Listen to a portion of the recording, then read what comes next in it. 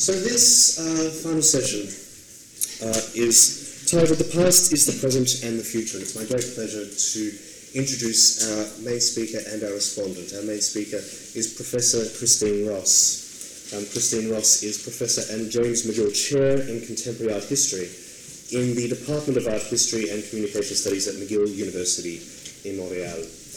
She's taken up the directorship of media at McGill, a hub of interdisciplinary research, scholarship and outreach in issues related to media, technology and culture. So in many ways, I think, a partner or parallel organisation to the Institute for Visual Research here. Her main field of research is contemporary media arts, and in particular the relationship between media, aesthetics, and that term returns again, subjectivity, visuality, spectatorship, and interactivity, as well as augmented reality and reconfigurations of time and temporality in recent media arts. Among her books are a wonderful book called The Aesthetics of Disengagement, Contemporary Art and Depression, which was published by University of Minnesota Press in 2006, and quite recently a book that's already becoming quite influential, especially among artists, that was published by Bloomsbury last year, year before, yeah, called The Past is the Present, It's the Future Too. Our respondent is Dr. Amelia Barracan, and Amelia completed her PhD at the University of Melbourne, an award-winning PhD, winning the Chancellor's Prize. That PhD subsequently became this book, Parallel Presence, The Art of Pierre Huyghe, which was published by the MIT Press in 2012, another superb book. Amelia is currently a University of Queensland postdoctoral fellow in the School of English, Media Studies and Art History at the University of Queensland in Brisbane. It's a wonderful pleasure to have you both here. The floor is yours, Christine.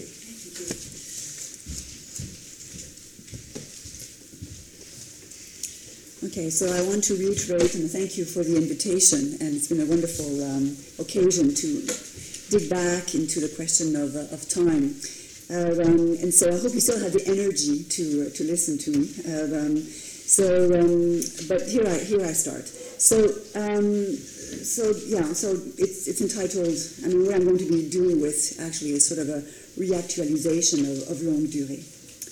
So, in his Futures Past on the Semantics of Historical Time, 1979, a study on the temporality of history, the philosopher of history Renard Koselleck defined historical time as the articulation of the past, present, and future, in which and by which history is given a meaning, a value, and an orientation.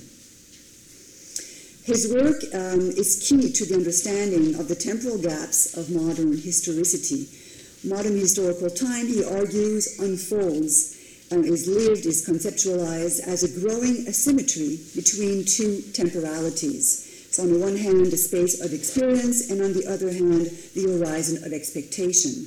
So the the asymmetry between the space of experience, which is defined as a present past, whose events have been incorporated and can be remembered, and the horizon of expectation, the future made present, which directs itself to the not yet, the non-experienced, to that which is to be revealed. So the growing asymmetry of historical time, of modern historical time, between the past as remembered in the present and the future as anticipated from the present, is conditioned by the idea of modernity as a promise of progress. For the modern subject, progress is achievable in the future, but only if that future constitutes itself through the depreciation of the past. This asymmetry is also conditioned by the accelerating pace of the modern world, shaped by developments in technologies of communication and rates of production. This pace leaves human agents with briefer time spans to experience the present as the present. Following this pace, the self-accelerating temporality escapes into a future while placing heavier and heavier demands on that future. So picking up on Koselleck's notion of historical time, but replacing it by the term regimes of historicity, French historian François Hartog has recently maintained that, at least since the fall of the Berlin Wall in 1989, which has come to crystallize the fall of communism, one of the last emancipatory narratives of the 20th century, the modern progress-oriented regime of historicity has been substituted by a regime which abolishes the prerogative of the future, to promote instead the prerogative of the present. Hartog designated this regime as presentist. In this new regime, the present has become the privileged temporal category through which the past and the future are being not only understood, but more problematically absorbed. This present is a devouring present in relation to which the production of historical time seems suspended. The catastrophes of the 20th century, wars, genocides, ideological disasters, are traumatically perceived as past futures gone wrong, and whose emancipatory potential for a better life can barely be reimagined. The past and the future only exist now through the prism of the present. The past is what one struggles but can barely remember in the present, and the future is what one fears in the present, with the expectation that it will go wrong again. Hartog's study is perceptive, but the notion of presentism is a generalizing term endowed with the forces and limits that always accompany generalizations. To privilege the present might also entail the critical requirement, and this is more properly indicative of what I call the temporal turn in contemporary art, to imagine a future which conditions the present, to imagine a future which is conditioned by the present past. This is my main claim, as it strives to counter the futurism of the modern regime of historicity, its progress-oriented temporality.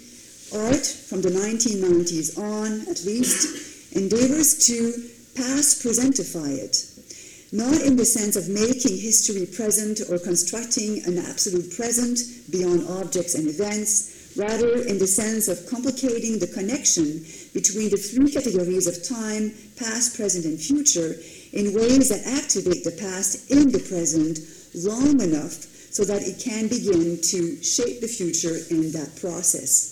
The retention of the past in the present is an attempt to weaken the modern gap between the field of experience and the horizon of expectation. So today I will focus on the work by an artist who has played a significant role in the aesthetic rethinking of historical time, Canadian-born, Vancouver-based artist Stan Douglas. The singularity of Douglas's work lies in its unique engagement with the historical narrative as a means to resolve the futurism of the modern regime of historicity. By historical narrative, I mean the narrative developed by the historian, or in this case, by the artist as historian, to use Mark Godfrey's expression, to order and represent the past. So as the historian Hayden White has suggested, it is because the past is not directly perceivable that a narrative is required. But Paul Ricoeur's own study on the historical narrative also proposes that, by virtue of its narrative structure, the historical plot elaborated by the historian or the artist as historian is a method of explanation, comprehension, and representation. More importantly, however, its significance and productivity come from its ultimate referent, which is temporality itself. This observation highlights the inseparability of historiography, time, and narrativity.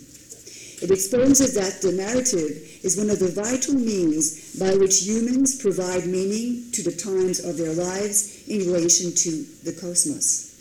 The narrative structures the articulation of the past, present, and future. So Douglas's historical narratives are critical accounts, in general, of modernity, its modernisms, its diverse utopias of emancipation, its colonial thrust, its exclusion of subjects and events that do not fit in its progress-oriented theology. His critical accounts materialize in videos and films that narrate modernity while performing the crisis and near exhaustion of the narrative. The narrative only forms on the screen by being deformed through a complex exploration of looping structures, fictional insertions, repetitions, and permutation devices, as well as techniques of randomness. To appreciate the originality of these accounts, it is important, however, to highlight the temporality of Douglas's historical narrative. His work dismisses any presumption that modernity is behind us. It breaks up but does not abandon the modern historical narrative, and it makes the past endure into the present to eventually raise the question of what it is to be done with modernity and how it can still generate possibilities. What is the productivity, that's my question, what is the productivity of that temporal investigation? How does it presentify or past presentify the modern regime of historicity? So my main claim is that Douglas's historical narratives retain the past into the present in ways that keep preventing the resolution of the narrative.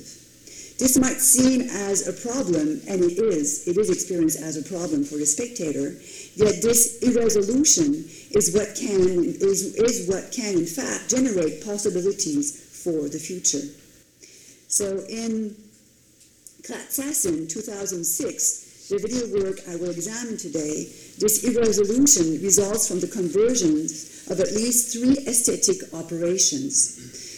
First, the random, and I'll be discussing these 3. So first, the random recombination of the narrative sequences. Secondly, the disruption of testimony as a cornerstone of the historical narrative. And thirdly, the overall temporalization of the historical narrative as an unperceivable long duration. So before looking into these three operations, let me first give you a sense of Klatsassin's storyline and narrative structure. Okay, so I'll keep it here for a moment. This dub Western, designated as such by Douglas, is based on a specific on 2 specific historical events, namely, or more precisely, the gold rush that occurred in the mid-19th century in the region of the Caribou Mountains in British Columbia, and secondly, the Tsilhqot'in insurgency that was held in response to this feverish migration of workers and investors. The gold rush was an important one.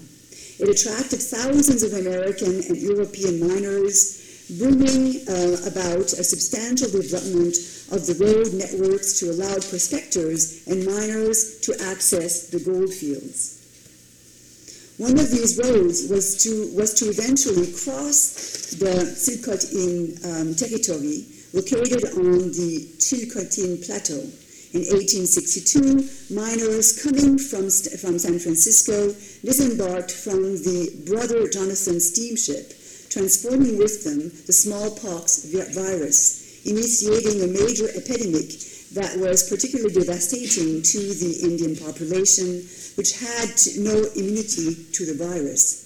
In 1864, Klatsassin, which means we don't know your name, who was in fact a Tsilhqot'in chief, fought against the men engaged in the constructions of the road crossing the Tsilhqot'in national territory. 14 men were killed in that day, with the objective of blocking the passage of Americans and Europeans. He was eventually tried for murder and hanged, accused of having massacred a group of white men. Other prisoners were released, but one Tsilhqot'in suspect was to be transferred to New Westminster for identification. The suspect managed to escape. He was never found, and he comes back, however, in Douglas's Klatsassin as a corpus delicti, a body of crime. So the work does not stage the Tsilhqot'in insurgency, but develops 6 narrative axes corresponding to different moments of the story. And so these different moments are before the murder of the deputy sheriff, who was killed in 1864 as he was transporting the Tsilhqot'in prisoner, but also on that day of the murder, and also after the murder. And so you have these different moments through which the different narratives, 6 narratives in whole, are going to develop.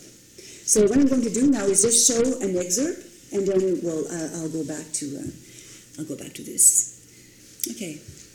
So about Klatsassin, 2006, a single-screen video installation whose running time is 67 hours. Douglas stipulates, it takes days for all the permutations to play out, and that makes it virtually impossible for 2 different viewers to see the same thing the same way.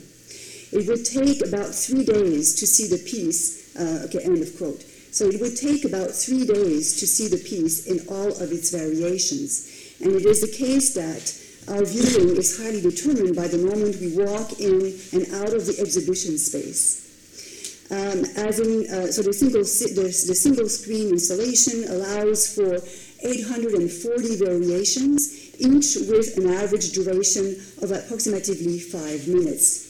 As in all of Douglas's recombinant video or 16mm installations, time falls out of joint with and as a system. The historical narratives performed in these installations are structured by computer-generated algorithms, a computer-generated randomization program that sequence and recombine scenes with every loop until the exhaustion of all the possible combinations of the program. Fragments of footage are preordained to occupy changing positions in intercut sequences. The scenes are consequently destined to be repeated and to remix with other sequences. Repetition, permutation, and recombination undermine the coherence of the narrative in a substantial way by multiplying variations that follow each other without hierarchy and by inscribing the narratives in a sequence without a conclusion.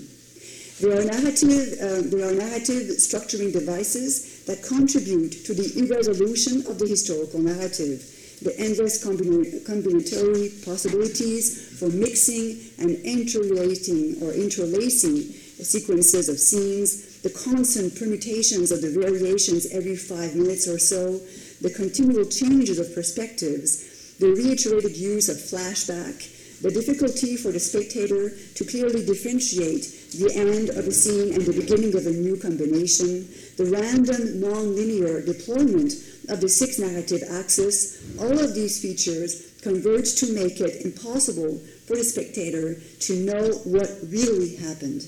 They are the aesthetic obstacles by which, to use Ricoeur's terminology, history ceases to pass. But the narrative's irresolution is also determined by the work's mise en abîme of testimony.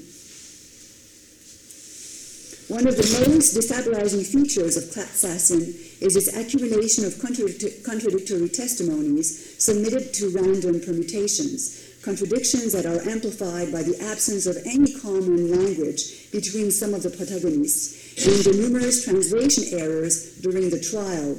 The interrogation of the prisoner, for example, leads to fundamental false translations between English, French, and Chilcotin, and even German, leading to a false confession of guilt on the part of the prisoner. So these testimonies are impossible to unify.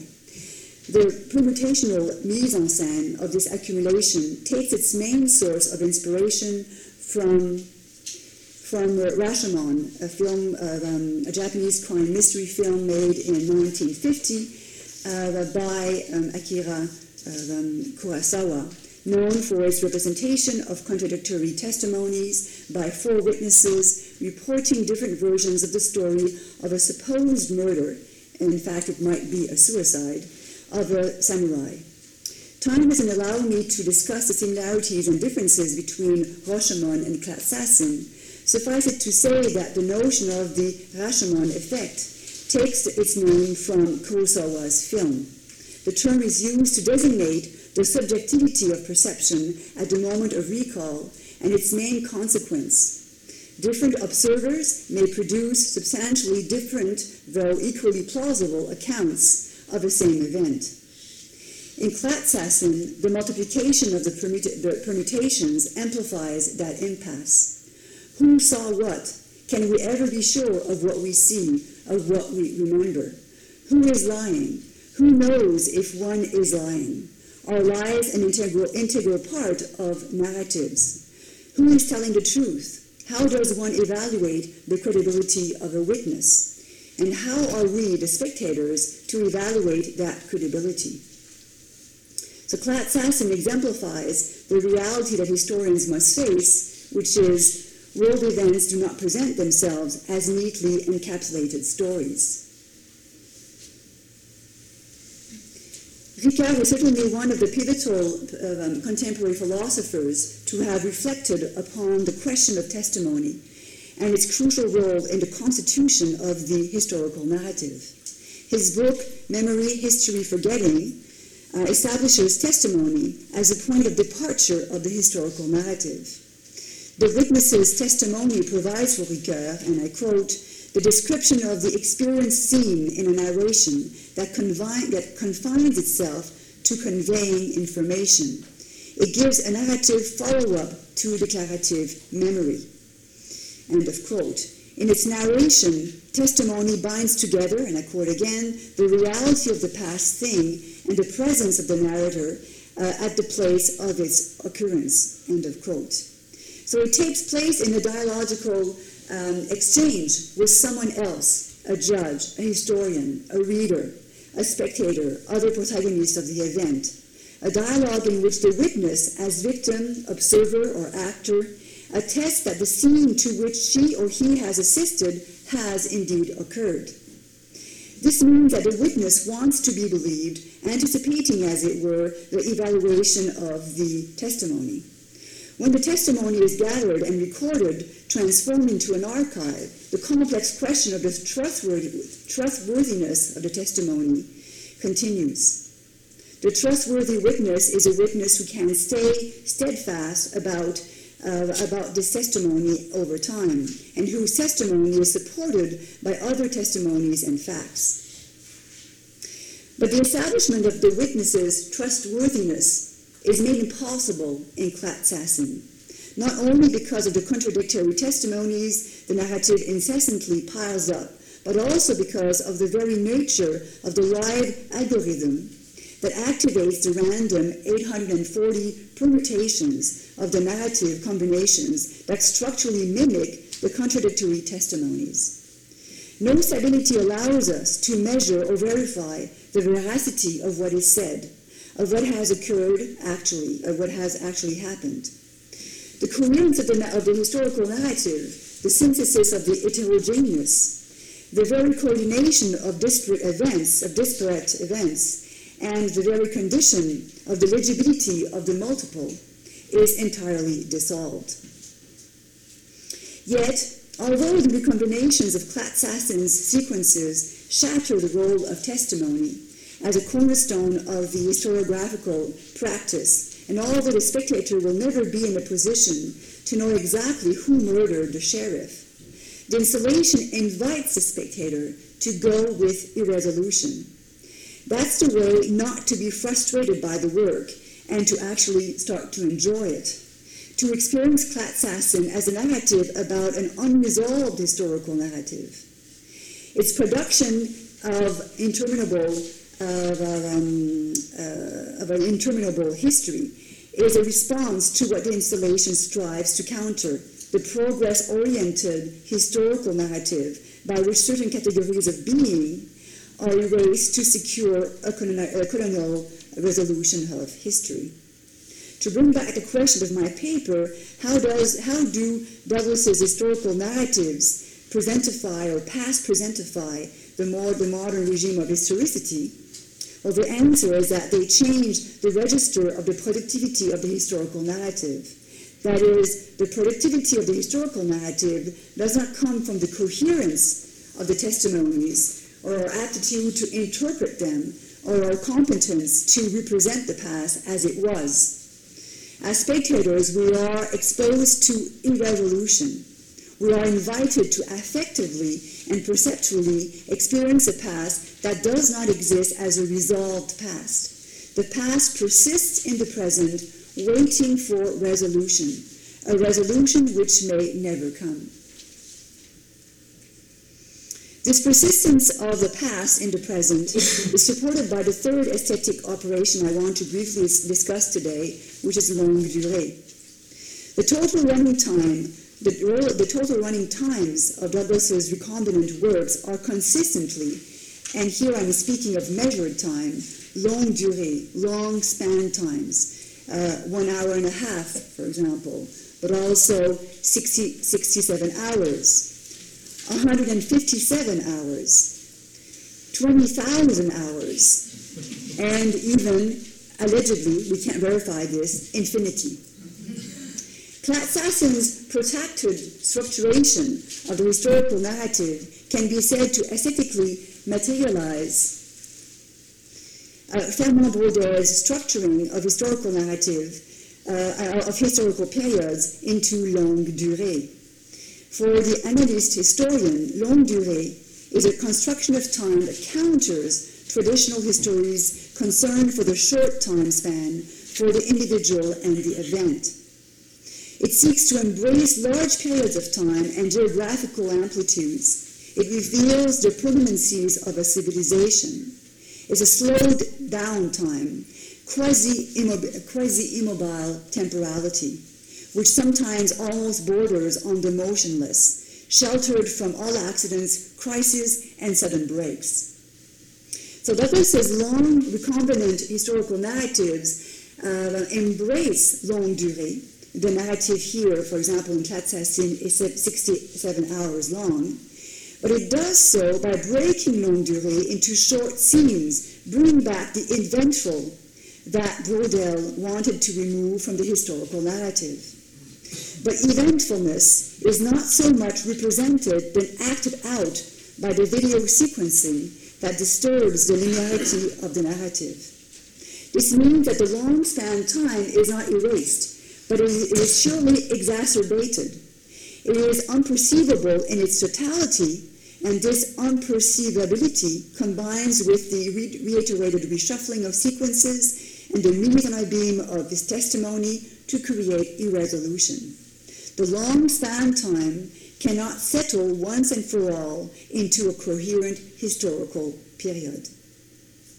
So I want to push this notion of exacerbated long span time a bit further, so as to account for the spectator's affective experience of the historical narrative. A variation, okay, I don't have the image here, but you saw it on the screen. A variation of a sequence emerges, disappears, and then re-emerges again and again in Clat-Sassin. This is a sequence, the first sequence that we saw today, the sequence of a prospector and his new partner circulating in circles in various landscapes on their way to the Bakerville goldfields, in which the prospector tells the story of the murder of the deputy sheriff. The scene staged by the different sectors of the sequence is set 5 years after the murder in 1869. So each time a section of the scene reemerges, the prospector announces to his associate that they are going in the wrong direction, and that he is far from convinced of his capacity to bring them to destination. The recombinant permutations of the scenes, together with the narrative piling up of clashing testimonies and the imperceivability of the narrative as a whole, are not without confirming the circularity of movement enacted by these two protagonists. These converging aesthetic operations invite the spectator to follow the lead, to acknowledge that she or he might be on the wrong track, and to follow another lead ad vitam. The convergence of the permutations, the depreciation of testimony, and the longue durée produces a history that surpasses our capacity, the spectator's capacity of understanding. It collapses the totalizing impulses of the modern regime of historicity. It must be seen as generating the possibility of a sublime experience in the spectator, devoid, however, of its transcendent dimension. This reemergence and redefinition of the sublime is Douglas's original contribution to the temporal turn that I've been speaking about since the 90s, and there lies the productivity of his temporal investigations. In its modern formulation, the sublime designates affects of astonishment, fear, and excess experienced by the subject when the subject is confronted with and overtaken by amplitudes she or he cannot understand. These amplitudes are perceived, especially in Kant's or also in Burke's definition of the term, as formless and boundless, but can eventually, in Kant at least, they can eventually be overcome by reason. Referring to Nootka, a video installation in which two distinct images of the same landscape of Nootka Sounds, British Columbia, are interlaced on the same screen, producing a seamless image which, when in sync, but a split image when pulled apart, Douglas explains that the experience of the sublime in the natural world always forces humans to confront the question of the position to adopt in relation to that world. And this is so I'm quoting here, are you able to assume a position transcending the natural world, or are you subject to its influence as a part of it? Clearly, it is the second option, to be subject to the influence of the world, to be part of the world, and without this capacity, let's say, of understanding its fullness, that is favored in the forever unresolved recombinant Clat-Sasson. Douglas's recombinant installation contemporizes the sublime. It makes history random, repeatable, unframeable, contradictory, unending, and unperceivable, while incapacitating the subject's modern ability to supposedly to transcend that exacerbated longue durée. It urges us to go with, to be part of this exacerbated longue durée. Why? Because the irresolution of the historical narrative is a modality by which the modern past can be felt as persisting in the present, and as such modifiable in the present for the sake of a future. One of the main productivities of this historical sublime is that it questions modern history as an end. For example, the Hegelian emancipation of the spirit, or the Marxist emancipation of the proletariat, but more generally, the production of the future by an erasure of the present and by a devaluation of the past. If art challenges, and if contemporary art challenges here the modern regime of historicity, it does so by instituting irresolution as one of the most critical features of a new form of historical time that works to bring closer the space of experience and the horizon of expectation. Thank you very much.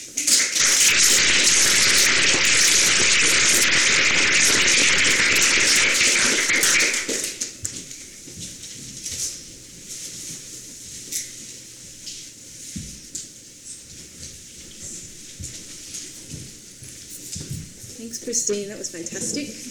I was asked to prepare a response. I hadn't read Christine's paper. Can you hear me? Yep. I hadn't read Christine's paper, but I have read her book. And I did wish that her book was out when I was writing my book, because there are many kinds of similar overlaps and concerns there. But I would like to just re-stress the relationship between time and history that we've been talking about for the last couple of days, and return to one of the most basic and common conceptions of time, and that's the idea of time as a river with eddies and currents that will always be different every time you cross it, but that will nonetheless flow in a direction towards the sea, towards the future. And we can contrast this idea of time with the idea of space-time as a fused entity, of time and space as a single block. In this model, time does not flow. There is no simple transition between the now and the then. If all space exists simultaneously, then theoretically we can argue that all time exists simultaneously too. In the words of science fiction author, very unfashionable science fiction author Norman Spinrad, quote, "The universe is not as tidy as you would like it to be. Time is not really a straight line, nor space three-dimensional. It is possible to be all places at once. it is possible to be all times at once. Amy was talking about this, the muscular fantasy of the omnipresent time frame. But I think Stan Douglas would also probably agree with this conception of the messiness that Christine was talking about, of history as well as time.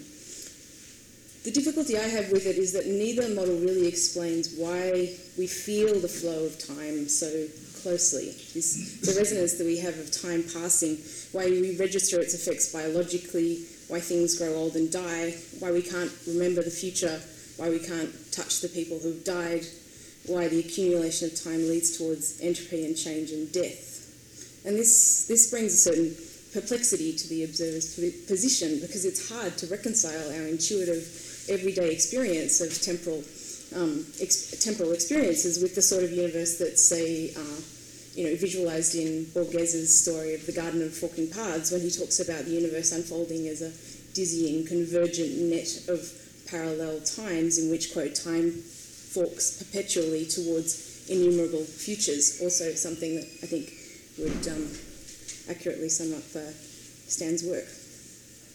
And one of the key suggestions in Christine's book is that it is in part because of this split between the observation of time and its analytic complexities that narrative has assumed such a significant role in historiography.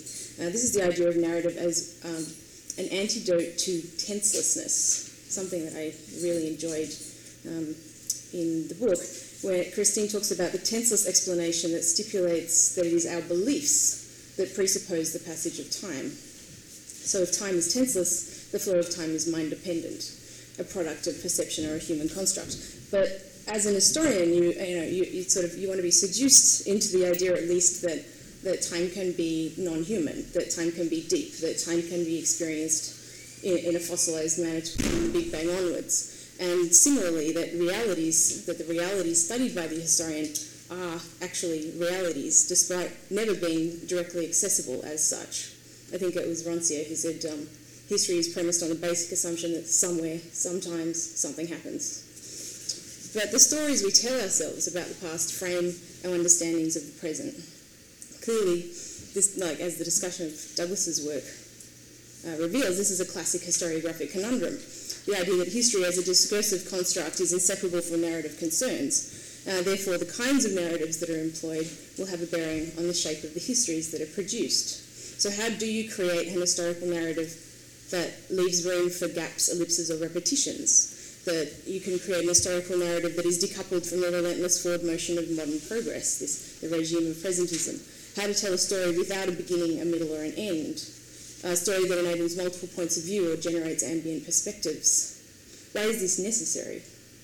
What was the impetus for its occurrence? And of course, there are numerous formal devices that are used by artists, not just Douglas, also in the works of Pierre Huyghe, Douglas Gordon, Melik Ohanian, Tessa Dedeen, some of the other artists discussed by Christine in her book. Filmic devices such as loops, audio-visual dissonances, narrative devices of non-linear or double time, flashbacks, flash-forwards, stories incorporating faulty testimonies delivered by unreliable narrators, untrustworthy witnesses. These are kinds of what I think of agents of interruption that speak not of a history in time, but a history through time, like this sort of saturation, thickening of it, that makes history unable to be dissolved cleanly, like it makes the past unable to be dissolved cleanly, like an aspirin in a glass of water. It is in this way that the modern regime of historicity is presentified, or made to wait and to linger with us in the present. And I love this idea because it suggests that time is unable to give up the ghost. There's a clear parallel with sort of ideas of haunting and spectrology. Also, what I've called elsewhere the zombification of history, the idea that in contemporary history at least, the past always appears in the present as an undead thing, making the art historian into either a necromancer or a necrophiliac, zombie object. And what I was thinking about when I was listening to that talk is how much technology or the technological apparatus enables that to happen. And so as a counterpoint, because it's easy to think about when you're talking about computational algorithms, but how do you do it without screen time, without montage, without, So one of the projects that came to mind was Pierre Huyghe in 1995. He founded an association, l'Association de Temps Libéré, the Association of Freed Time. And it was his contribution to a group exhibition curated by Liam Gillick in Dijon. And all of the artists in the exhibition were invited to join this association, which was registered officially on the day that the exhibition opened. And the idea was to generate a formal collaborative structure for exchange that would endure beyond the starting dates that were imposed by the museum. So there's this kind of, this museological imposition of time codes that is in contrast to the kinds of irresolutions of the works themselves. And this was one of the major motivations for the founding of the association, the idea of this discrepancy between the flexibility of the artworks and the temporality that was imposed by the formatting of the museum. So not simply what is the time of art, but when. Or as Huig said, why should an exhibition last 5 weeks? Why not a year? Why not a lifetime? Why not an intermittent existence? And it was important that he said it was a freed time, not free time. It was freed time because it was liberated from something, which implies a force that was previously subjugating it, that was previously holding it somewhere, that was previously pressuring it to behave in a manner that was, in fact, tidy. Under these terms, the exhibition would signal not the end of a production process, Pierre said, but a departure point for something else. And this comes back to the idea that the time of art is not comparable to the duration of a film necessarily, or that a story in a book is still present when we're not reading it, that a character in a film persists beyond the point that the camera is switched off or the credit sequence rolls, that a painting still has presence even when maybe it's covered. And I just wanted to return to that quote that you had from Stan, where he was talking about transcending the natural world or assuming its sort of influence. And I think it was... Are you able? There we go, yeah. So maybe if we just replace the natural world with time, actually we get pretty close to where we want to be. Historically, traditionally, the perceived value of art has relied, at least in part, of a kind of split between the work of art being appreciated for its distillation of its times, the sort of spirit of the zeitgeist, the work of art as absolutely embodying its contemporaneous context and being able to signal its the moments that have led up to the point of its creation, and the hope or the desire or the idea that art can be unshackled from its limited temporal constraints. Something that spans time zones, that is somehow transcendental, actually, that is obstinately out of sync. And this double demand for art to simultaneously be in and out of time generates a perverse horizon line of value, a sort of feedback loop by which the present is validated by the future as a kind of, future value now. When the past is endlessly reanimated like this, the future, once an extrapolation of the present in this modernist regime of historicity, appears as a mirage, pulled from the narrative constraints of history that time crystallizes or time congeals, it slows down.